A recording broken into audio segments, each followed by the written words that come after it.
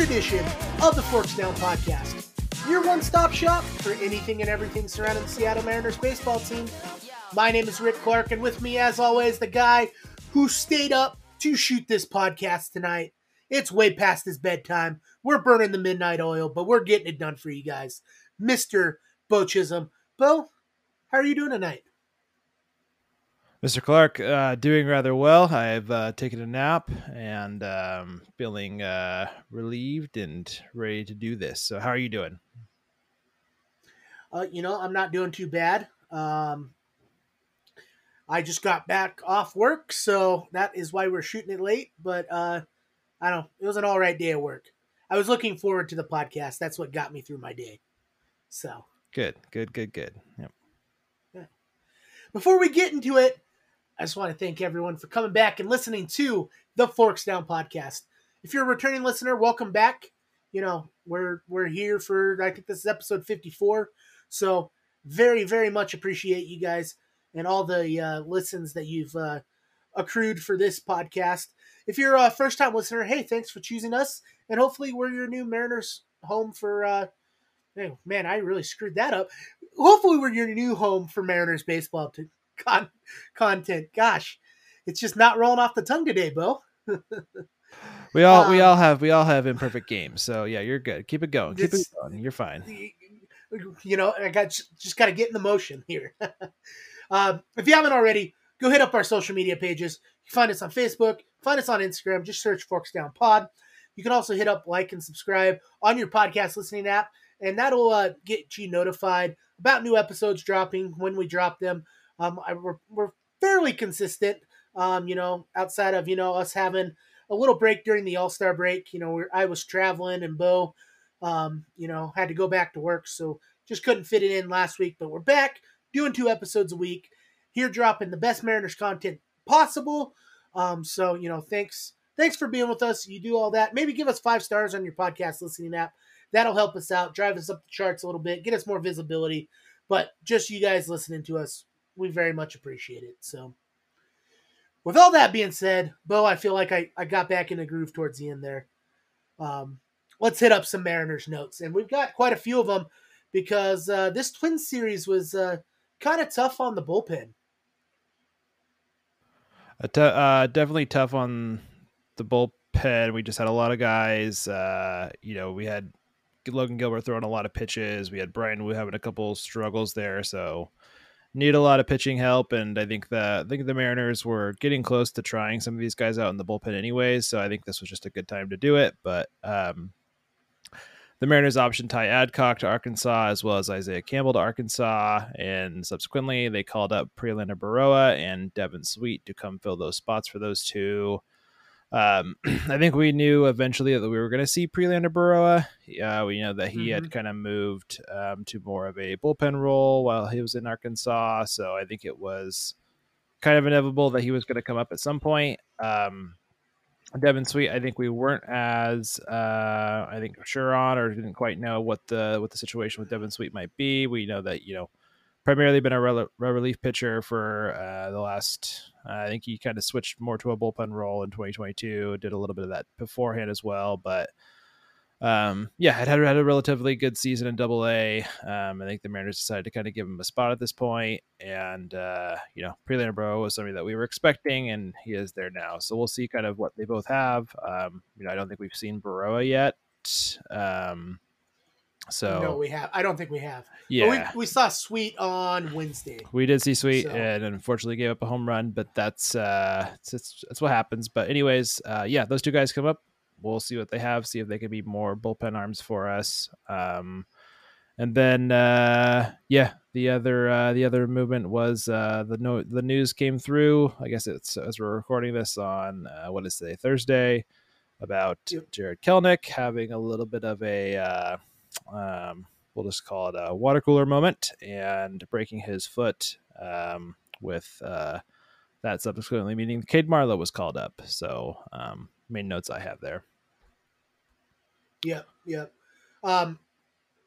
Just to touch on the bullpen situation here, we did use a lot of bullpen arms. I think Isaiah Campbell did fairly well in what we saw. I think honestly this was just a move to get a couple of fresh arms up in the bullpen. Ty Adcock just kind of got bit by the home run bug. We really talked him up kind of before the All-Star break. Went, I think it was 9 or 10 innings without giving up a run. And then, kind of in the last 3 appearances have given up a home run. So I think it was just a matter of time before Ty went back to Arkansas. I thought maybe he'd go to Tacoma, but they sent him to Arkansas. Just a little bit more work. I could definitely see a future with Ty Adcock on this team. Just get a little bit more work down at Double A, come back up, and show that you want to be a part of this bullpen. And then Isaiah Campbell, I'm sure we're going to see him again. Excited for Perlander. Didn't really know much about Devin Sweet, but that first game wasn't the best, so I'm not going to try to use that and try to make an assumption about him. Let's see what he has, 2-3 appearances down the road. As for the Kelenic situation, this is the big one I wanted to talk about, Bo, here, because you're going to see it one of two ways. I know when the news first broke that Cade Marlowe was coming up and that he was in Seattle, it didn't come with who got hurt, And then when we found out that Kelenic was going to the IL, we were like, well, what did he hurt? He didn't hurt anything in the game. And then it comes out, that he kicked a water cooler, broke his foot, and because he was mad about a strikeout. You're going to see this one of two ways. You're going to see it as he had a tantrum, and you can kind of see that was kind of brewing for him. There was a couple times during the Twin series and the last series that he wasn't getting calls going his way. He did have a fairly good Twin series, at least in the first couple games. He had a couple hits here and there, raised his batting average a little bit. No home runs, but a lot of, just getting on base, trying to make something happen. You can kind of see it brewing, and you're going to either see it as he had a tantrum or he's just very passionate. After I kind of watched his impromptu press conference in the dugout today, I think Ryan Divish tweeted it. I was a little more sympathetic, I guess, is a way to put it. He's a very passionate guy, and he wants to do well. And he kind of broke down, telling the reporters, like, yeah, I screwed up. Like, I let people down. Scott talked about it a little bit. And he's like, Jared knows he let people down. But you're going to see it one of two ways. You're going to see it like this is a professional baseball player having a tantrum. And you're going to, we said that about Chris Sale. We said that, about, it's not coming to me right now, Bo, but the guy that punched a wall, that wasn't Chris Sale. There's someone else that it happened to. Or you're going to see it as just being very passionate. Sucks for Kelenic, but this might be what Cade Marlowe needs, to show that he could be a part of this club. Yeah, I think you're right on the Cade Marlowe part. And I think was it Devin Williams? Is that who did it? Was that who punched the wall? I can't remember. Wasn't Devin? Was it Jubba Chamberlain? It was a reliever, I thought. I'm gonna. No. It was a starting pitcher.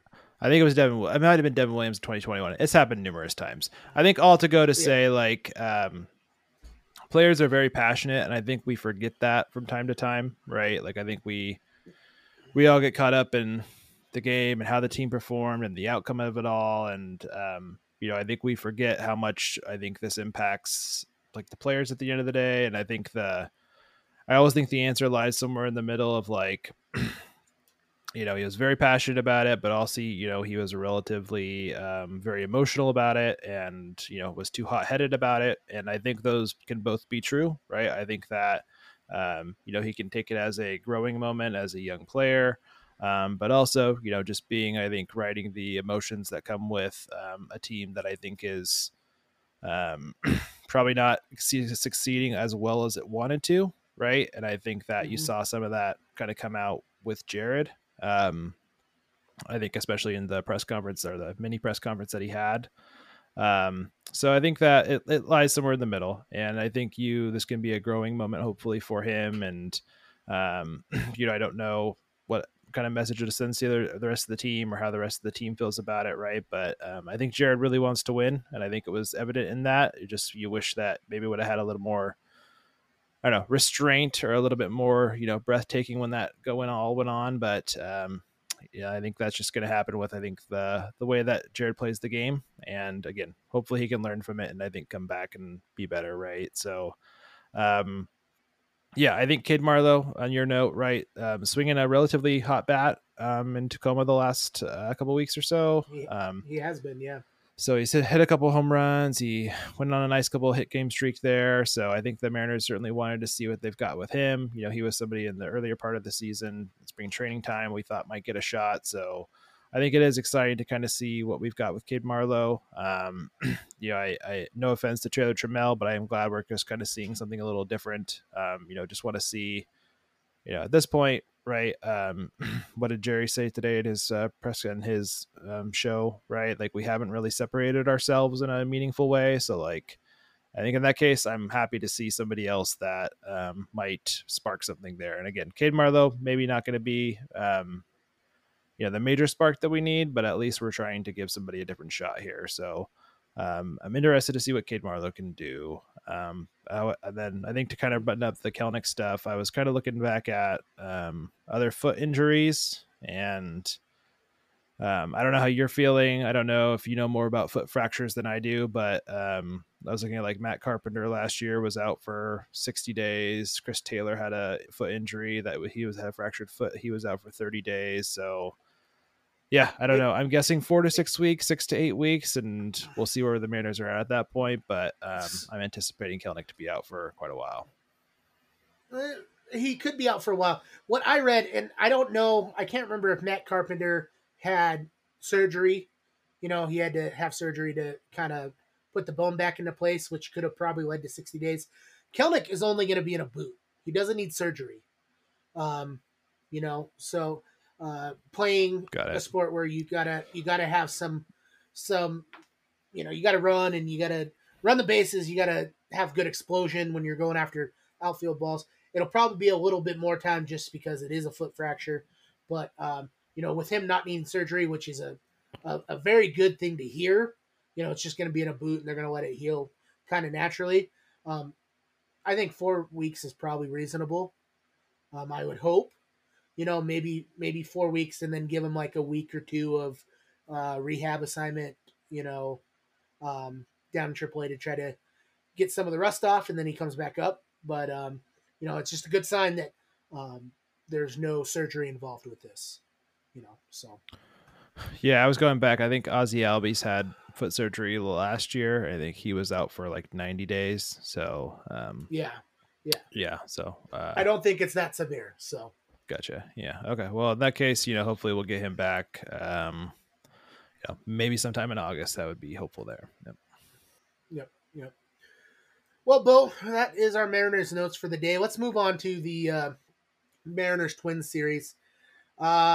We saw some good. We saw some bad. I think the biggest takeaway, if I'm looking at the series as a whole, the biggest takeaway is I want Eddie Julien from the Twins. Can we trade for him? Can you place a call to Jerry and get that in motion? We need a second baseman. He can play second base. Like, let's do it. He was a fun player to watch. Yeah, no, super. Yeah, he had a really nice series. Yeah, no, super fun to watch. And hey, the Twins were I thought were going to be a decent trade partner for the Mariners prior to the season. So who knows? I doubt. I think it might be doubtful at this point, but I'll see what I can do for you there, Ricky. But no, I mean, pretty good. I mean, yeah, I think a mixed bag of a series, right? Some highs, some lows. But I think the summary of Mariners baseball has just been we take a step forward, we take a step back, and we're still sitting at 500 at the end of the day. So ultimately, kind of what I thought of the series was just I would say some highs, some lows, some average points, and ultimately ends up still being a 500 team. So but yeah, I think it was just another mixed bag of a series, which is kind of a continuous theme for the Mariners this far. Yep, yep. Um, but before we hop into this, Bo, did you see there was I think it was Talking Baseball posted this stat um, for how so average the Mariners have been. Um, in like the first 2 games of the season, they went 1-1. It was like the first 10 games of the season, they went 5-for-5 or 5-5. First 20 games, they were 10-10. Basically, it led to like the first 100 games of the season, or the first 80 games of the season, they were 40-40. So incredibly average team. We're not so far under 500. We're just sticking at 500 at all these, I don't know, milestones of games. Just kind of weird to see. Yeah, and I think it's the time spent at 500 is also, I think it's trending in a way of like pretty historic there for the Mariners. I think like the time spent at 500 is going to be at the end of the day very high for the Mariners at the end of the season. And yeah, I think average is the word of the day. I think I listened to Jerry Dipoto on his show this morning, and he talked about just that the offense is at the end of the day just average, right? He mentioned WRC plus of right around 100. I think it's actually just a tick under that. And I also like to bring in like Baseball Reference, but which also kind of has us as an average offense more or less. And yeah, I think average is just a very good way to describe certainly this offense thus far. You'd think maybe with an average offense and an above average pitching staff, we might be a little bit over those 500 game clip. And I think we think we might get there at the end of the season, but we'll see. But yeah, average is just the way that I think we have to describe this team thus far. And I think from what we anticipated, I don't think we certainly thought that, but I think it's apt for the way that this team has gone. How do you feel about all that, and maybe some things that Jerry said this morning as well? I tend to agree with some of the stuff that he's saying, and I like I said, it's just that's the theme of the, or like you're saying, theme of the day. It's just average. We're playing 500 baseball through the first 100 games of the season, basically, and it's a tough pill to swallow coming off a nice playoff run last season, and we're gonna dive a little bit more into Jerry's comments at the end of reviewing the Twin series, because I certainly think that it wouldn't be smart to be buyers this year and to focus on the future, but we're gonna come back around to that. So um, let's dive into game one here, Bo. Um, 7-6 victory by the Mariners, and up until the ninth inning, the Mariners I thought had played a pretty good game offensively, and actually had a fairly good showing from the pitching staff. Logan Gilbert kind of had to labor through 5 innings. The Twins, for what I, knew or didn't know about them, they're really good at running up pitch counts. Logan Gilbert only made it through 5 because they ran his pitch count up, and that was kind of that must have been their thing for this series, because several times through the series, Taylor Saucedo, I think, threw 40 pitches one game. Munoz had to throw 30 in one game. There was other players that threw 20, other relievers that threw 20, 30 pitches a game. And that's, I think why ultimately Prolander Berroa and Devin Street got called up, was because we needed some fresh arms, in this 4-game series. But, in game one, pitching staff outside of Ty Adcock looked pretty well. Logan Gilbert, 5 innings pitched, 7 hits, 2 runs, 2 earned, only 1 base on balls, had 5 Ks. Spire, Brash, and Munoz all came in and got a hold. They combined to only give up 1 run. Ty Adcock got brought in the ninth because it wasn't a safe situation, and gave up 3 consecutive hits, including a home run. He got tagged with 3 earned runs. Um, and ultimately, I think that's probably what led to him being optioned, being one of the guys optioned. Couldn't make it through the ninth inning. Paul Sewald had to come in for a third at the end, but he ended up getting his 19th save. So pitching wise, pretty average. Again, pretty average pitching performance. It wasn't bad. It wasn't good. Um, you know, outside of maybe the middle part of the relief corps there. Yeah, and I think you're right. I think you hit it right there. The Twins ran up some pitch counts, and they didn't swing and miss as much as I thought they might in these first, I think, 2 games. Mm-hmm. Logan Gilbert in this game, I think, had 8 swings and misses or whiffs in this one. Matt Brash did generate a lot of whiffs in this game as well, but if we're keeping track of whiff percentage, right, the Twins are the only team that beat the Seattle Mariners in that percentage there. So I was anticipating maybe a little bit more, but I thought the Twins did a pretty good job of getting to Gilbert, getting to the bullpen in this game. And the bullpen, I think, still kind of came in a little bit of a mixed bag. I think Gabe Spire gave up a homer in this one. Ty Adcock, like you said, gave up a homer, but still for the most part, I feel like they were able to end up. I think they were kind of wrangling it together enough to kind of close out, I think, the game in a way that I think is especially needed in this what kind of one-run situations like we've put ourselves into. And in one-run games, we haven't been as tight either, but I think we were able to kind of, I think, wrangle this one together and still kind of put a W on it. With the offense giving us decent support in this one. Yeah, and the offense looked. It was probably one of the better. It was probably the best offensive game for the Mariners in this series. Top of the lineup, Julio and JP didn't do well. They went 0 for 7 combined. But Kelnick, again, had a pretty good series against the Twins. Game 1, he went 2 for 4, had a run, had 2 RBIs. Gino was probably the offensive MVP. At least in the first 3 games, he had back to back to back nights of home runs, and I'm pretty sure Monday was his birthday, so he hit 1 home run on his birthday, which was cool to see. But he went 2 for 4 in Monday's game, had 2 RBIs, had a run, only struck out once. And then Cal, Teo, and Caballero each had a hit. Only 7 hits for the Mariners. But that was enough to get it done. And it was the unfortunately the best offensive output I think the Mariners had all series.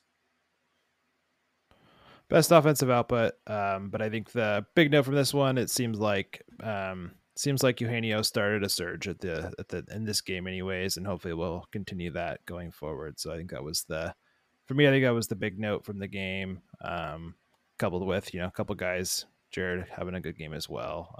In addition, I think Teo had a nice double in this one, so a couple offensive bright spots there for sure. I think highlighted with Eugenio getting off to a really good 3-game stretch here. Yeah. Mike Ford went 0 for 2 in this game. Did have a run. Had a run because he walked. I'm getting excited about what I'm seeing from Mike Ford. I think he hit, if I'm not mistaken, 2 home runs, and I'll cover it in the next couple games. But I think he hit 2 home runs this series. He did have a kind of a stretch there where he was striking out a bit, but kind of bringing the power when the Mariners need it. Trying to keep games close. I feel like he's pretty good at when we're down, coming in the 8th and 9th and getting a home run. We've seen that actually quite a bit this season from him since he's got called up. But again, he went 0 for 2 in Monday's game. Team runners in scoring position, 3 for 8. Only left 4 on base. Teo grounded into a double play, and Kelnick had his 12th stolen base. So that was game 1, and the score doesn't reflect probably how much better the Mariners were in that game, just because of what happened with Ty Adcock in the 9th. Easily should have been a 7-3 ball game, but beating Sonny Gray, good to see. At least in game 1. Game 2, this was another game, Bo. I pretty much just turned off. I think I was watching, but I wasn't really watching. The Mariners kind of fought and took the lead in the first, but uh, Twins just kind of poured it on, and the Mariners couldn't do anything after the first.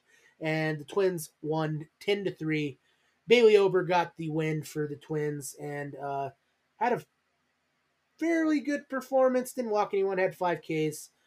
Maybe was left out there a little bit too long, but or not a little too long. He only gave up stuff in the first. But Bryan Woo took the loss, and it was not one of his best outings.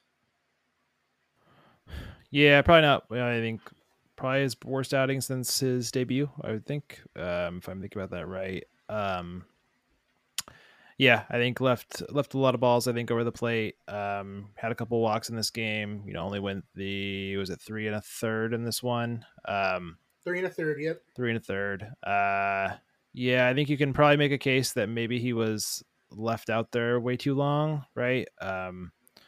He had already gave up 5, and then they put him back out there. And I think the simplest answer is just, I think the calculus that Scott's probably doing is, I used 5 bullpen pitchers yesterday, right? Do I really want to try to stretch this bullpen more? And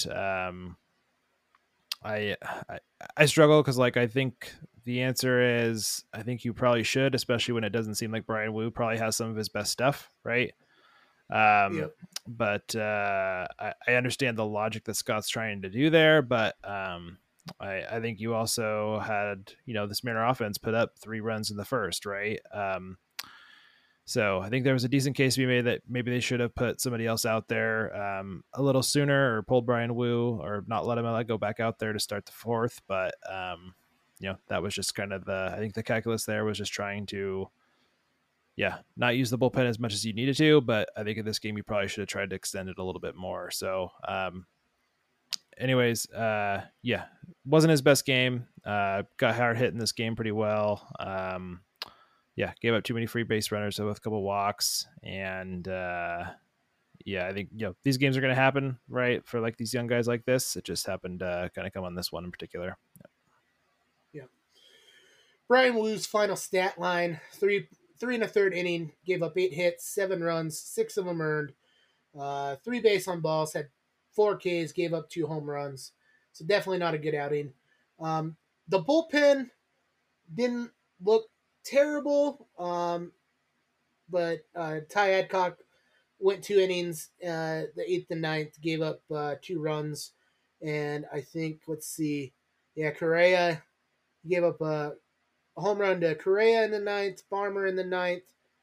And I think that was kind of the moment where they were probably like, we're probably going to send you down.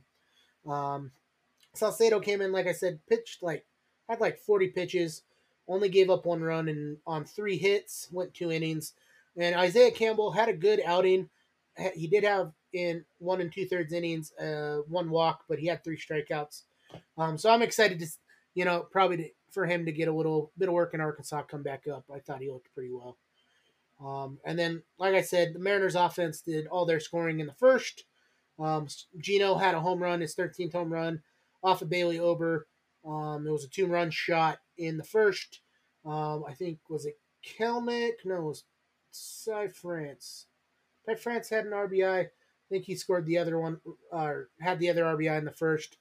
But that was it for the Mariners offense. They went 2 for 7 with runners in scoring position and 6 left on. So not a lot of action after the first inning for the offense, which was kind of crappy to see. They did have 9 hits. JP had a hit. Gino had a hit. Julio actually set out this game, got a rest. And so Kelnick was playing center field. I don't think he's very – he's definitely not a center fielder to me, Bo. He's definitely a corner outfielder and kind of had a couple flubs in center field, but, I don't knock him for it. Teo had a hit. Ty France had a hit. Mike Ford went 2 for 4. Pollock and Caballero. So everyone but Cal Raleigh had a hit. Just couldn't bring him around.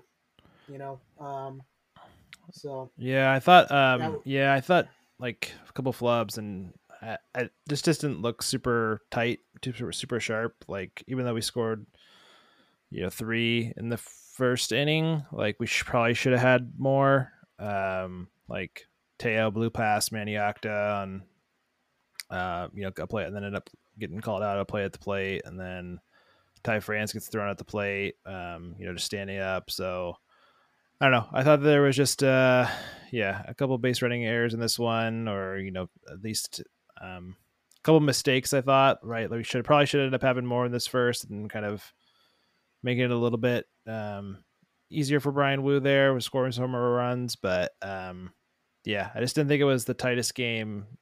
Certainly on the, I don't want to say the mental side of things, but it just didn't look very like a very tight game overall from the Mariners, at least in this one. We're able to string together a couple hits. You're tapping into Eugenio a little bit, but I just didn't feel like it was a super tight game for the Mariners offense, especially. Yeah, and like I said, it felt like Monday was the best offensive output for the Mariners because this game they only put 3 runs up, and all of it came in the first. Wednesday's game, which we're moving on to, it was a 6-3 loss. That one was kind of a continuation from Tuesday's game. They through the first 5 innings couldn't put up a run, and they were losing 3-0. And it took a Tom Murphy home run off of Kenta Maeda to get a run on the board. And then the next inning, Gino hit a home run, his 14th home run off of Griffin Jacks. It was a 2-run shot. I don't know if you were listening to the radio broadcast, Bill, or watching the television broadcast, but that is the first home run that Griffin Jacks has given up all season.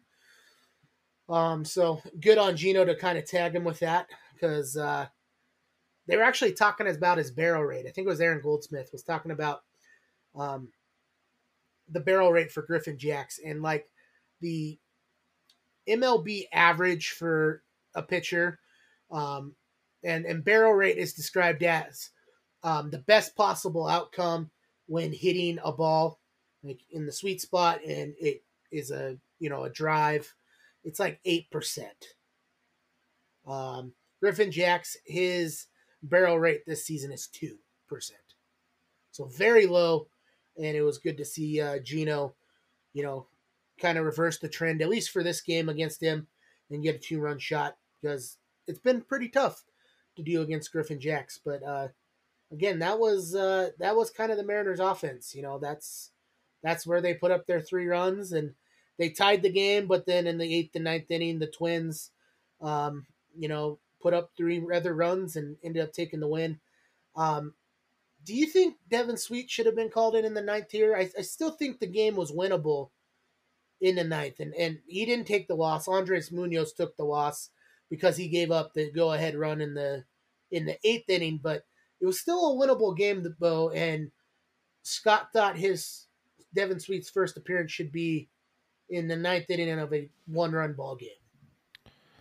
I thought it was a little. I thought it was a little questionable of where they were going to go with it. I think you had Paul Sewald that pitched a third of an inning on the Monday game, and then he didn't pitch in the Tuesday game at all. So I thought it was a little curious if they were going to put him in at that situation. I don't know. Again, I don't know what the calculus was on some of that, right? I don't know if it was just we were already down, so they didn't really want to put Sewald in that situation. I understand the reasons for that, but I thought it was a little odd to put him there, but I also knew that the bullpen was pretty taxed. So I don't know off the top of my head another option that I think we might have had, but I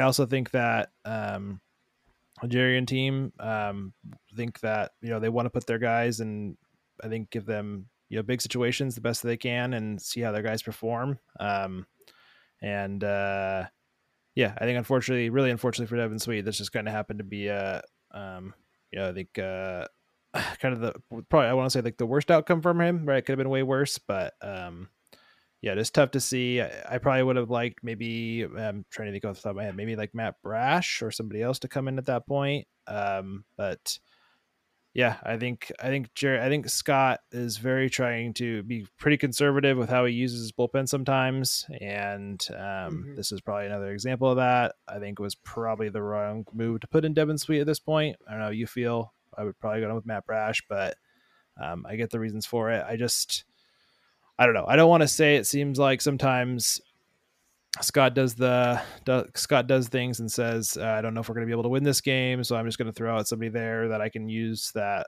so I can make sure that I have my bullpen fresh for tomorrow. I don't want to say I assume that sometimes, but it kind of just seems like Scott just knows that a game might be getting out of reach, or the team might be taxed, and we're not going to I think make a comeback, and he kind of throws out or leaves somebody in there, right? I do feel like that's a criticism I have of Scott sometimes. Just seems like he does know when games might be out of reach, and just kind of throws somebody out there that he knows that either he's going to put in a bad situation, or trying to save somebody for the next game. So I don't know. How do you feel about the decision? How do you feel about Scott's kind of bullpen usage? I think over these last couple of games.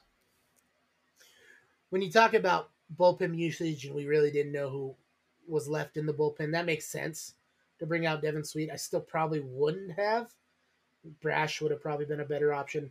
Heck, who cares if it's not a safe situation? Put in Paul Sewald. Like, you know, I know I, I I still think it was a winnable ball game. Ninth inning, you're only down by 1 run.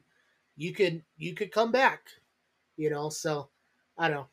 Again, that's probably not why I'm not the manager. And I'm not as critical about it. Maybe I should be more critical. The stuff you see online with armchair GMs and armchair head coaches is just atrocious. They just question every little thing from Scott.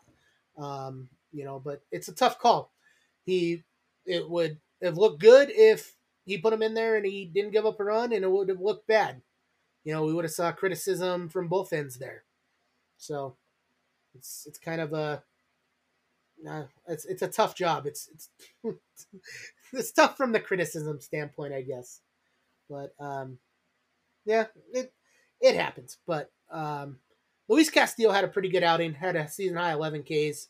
Only gave up 6 hits and led to 3 earned runs. Had 2 base on balls and gave up 2 home runs, but kept the Mariners in the ball game. And Topa Inspire pitched for a combined inning, looked good, and ultimately just came down to Munoz not having a good day, not having his best stuff, and Sweet having his first outing kind of lead to a home run with no outs. He did pretty well after he gave up the home run, but it's tough, and I think Scott would have took criticism kind of either way there. But Luis Castillo, good to see him have 11 Ks in Wednesday's game.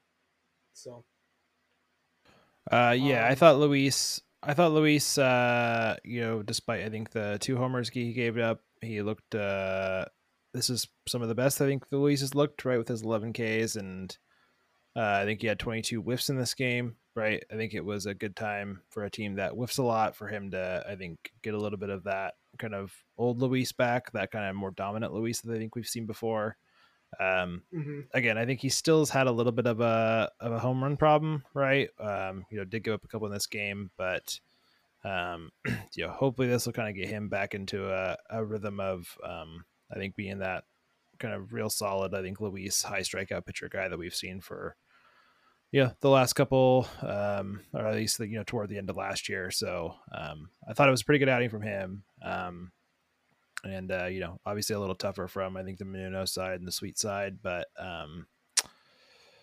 yeah, overall just hate to throw the term out again. Just a mixed bag of a game, right? Good pitching for the most part from the starter side. I would say average offense, and that's the outcome that we got in this one.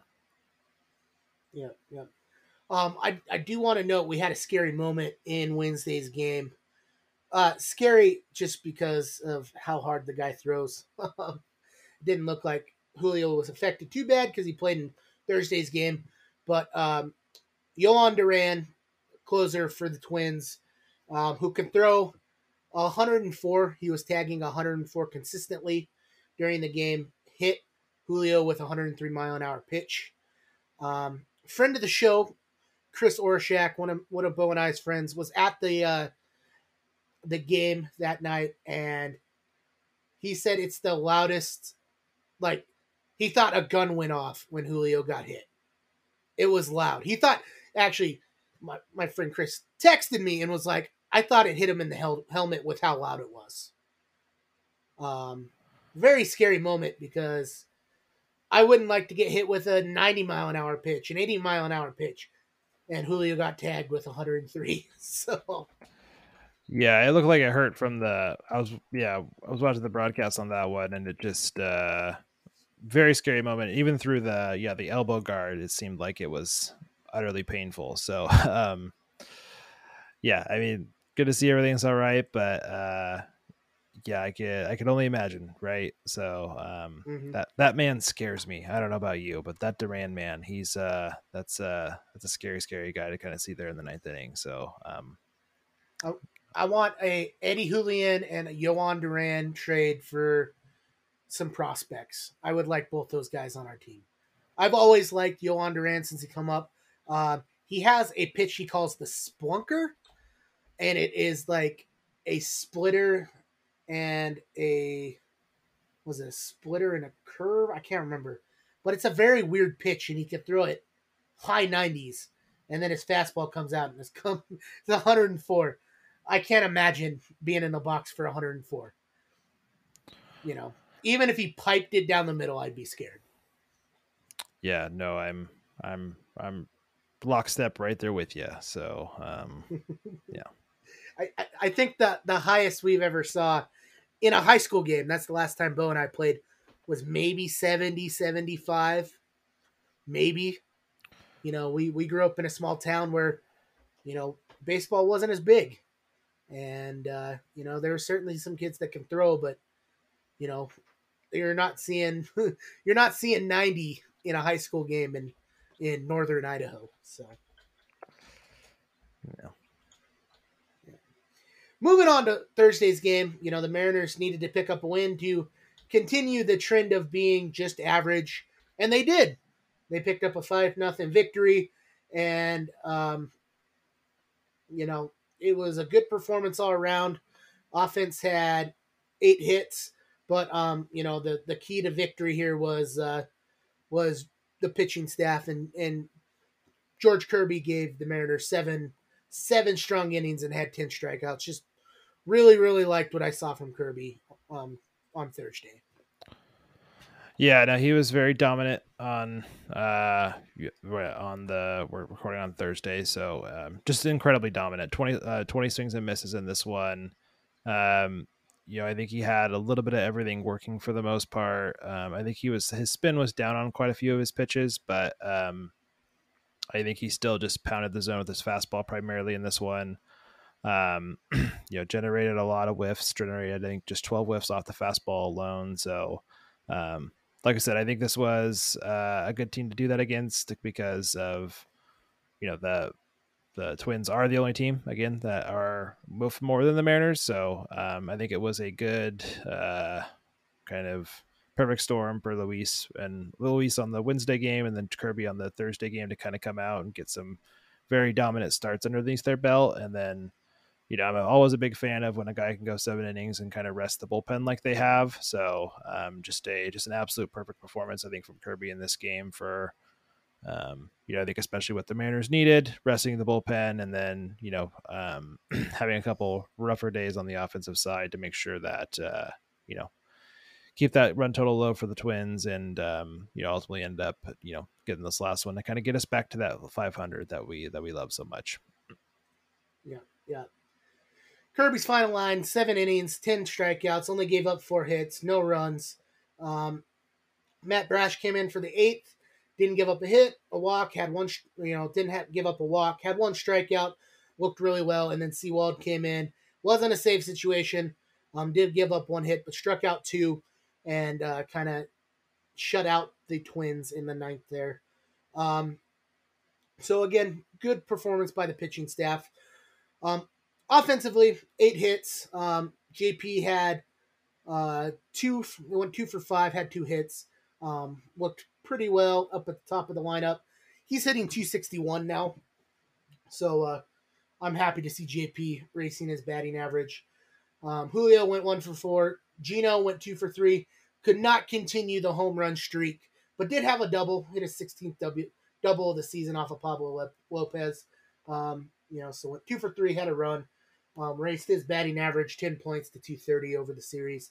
Mike Ford, struck out a few times, 3 times to be exact, and then in his fourth at bat, came up in the 8th inning and hit a home run, his 10th home run of the season. Teo went 2 for 4, had a run, 2 RBIs, did strike out once, and that was kind of the offense. We talked about Julio getting hit in Game 3. Game 4, there was a stretch in, I think it was the 8th inning against Lopez of the Twins. Rowley got hit, Ty France got hit, and Caballero got hit, all in the same inning.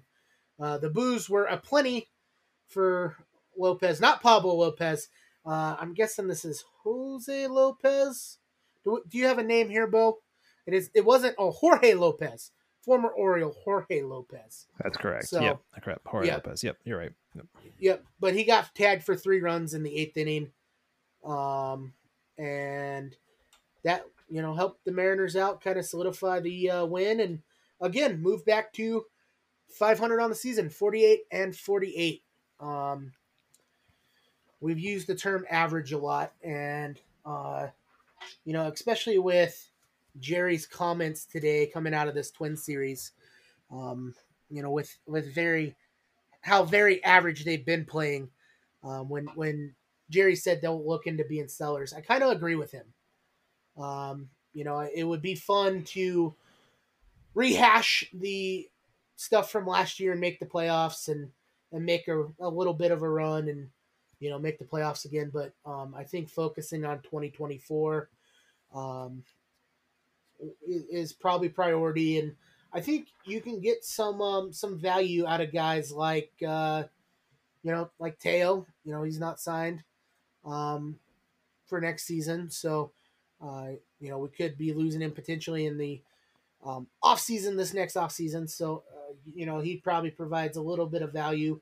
Paul Sewald's kind of been another name that's been thrown around, but do you see any other guys that might have some trade value that could net us some good pieces for next season? So I think Sewald and I think you made the top 2 there, but Sewald and Teoscar are probably top of mind right now. Tom Murphy is a free agent after this year. I don't know if he'll net you a whole lot, but it is an option if they want to try to move a rental piece. But I also don't know who the immediate backup for Cal Raleigh would be, right, if they decided to go down that route. So I wouldn't mind, making sure we kind of hold on to Tom Murphy, but he is an option. I do think Ty France is a name that is probably out there. He has a couple years of control left.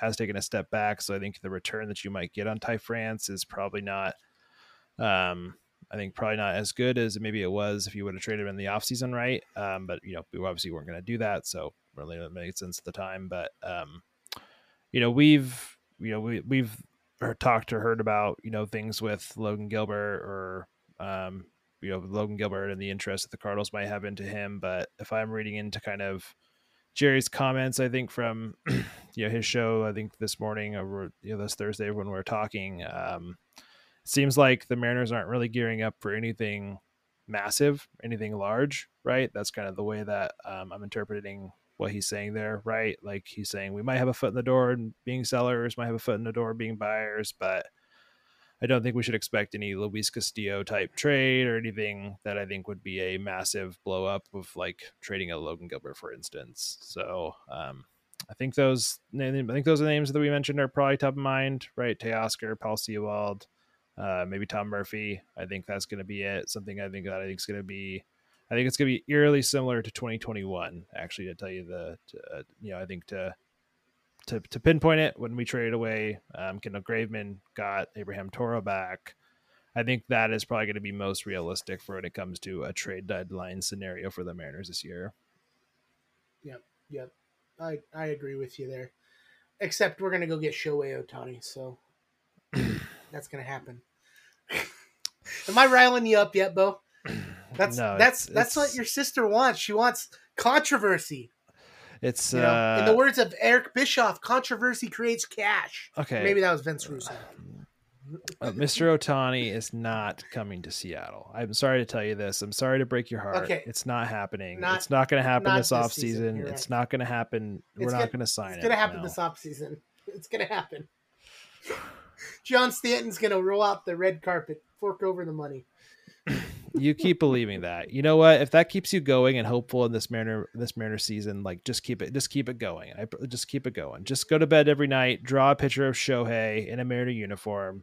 You can draw it like every single day and just hope that it's going to happen. How does that sound? Let's do that. Am I starting to sound like your average Redditor? Maybe. You know what? I think we should trade. You know what I think we should do? I think we should trade like Gabe Spire and a couple other pieces to get Shohei Ohtani. How does that sound? What is that? Let's do it. Does that work? Let's do it. You know, you could throw in guys like Didi Gregorius. I'm sure that'll help net him. Hey, speaking of Didi, he hit a home run in Tacoma, I think, the other night. So, I think we might be put on Colton Wong watch. Let's put it that way. So, Didi might be imminent. Let's put it that way. So we'll see. That is going to be the catalyst to get the Mariners to the postseason this year. Didi's going to come up and hit like 400 with like 20 home runs in the last 40 games. And he's going to take the Mariners to the promised land. Mark it. Let's do it. Check it. Let's go. Let's do it. Let's bookmark episode 54. That's where I predicted that. So, typically this is where we talk about prospects. Or Bo has been doing draft review, draft preview / draft review. But tonight we're going to skip it just because we are shooting very late. So, Bo, let's get out of here. You got anything else for the fans before we get out of here? Nothing for me. All good. All righty. Nothing for me as well. So, for all our listeners in the Puget Sound, Pacific Northwest, and beyond, thank you for taking time to listen to another edition of the Forks Down Podcast. For Bo Chisholm, I'm Rick Clark, and we'll see you guys next week.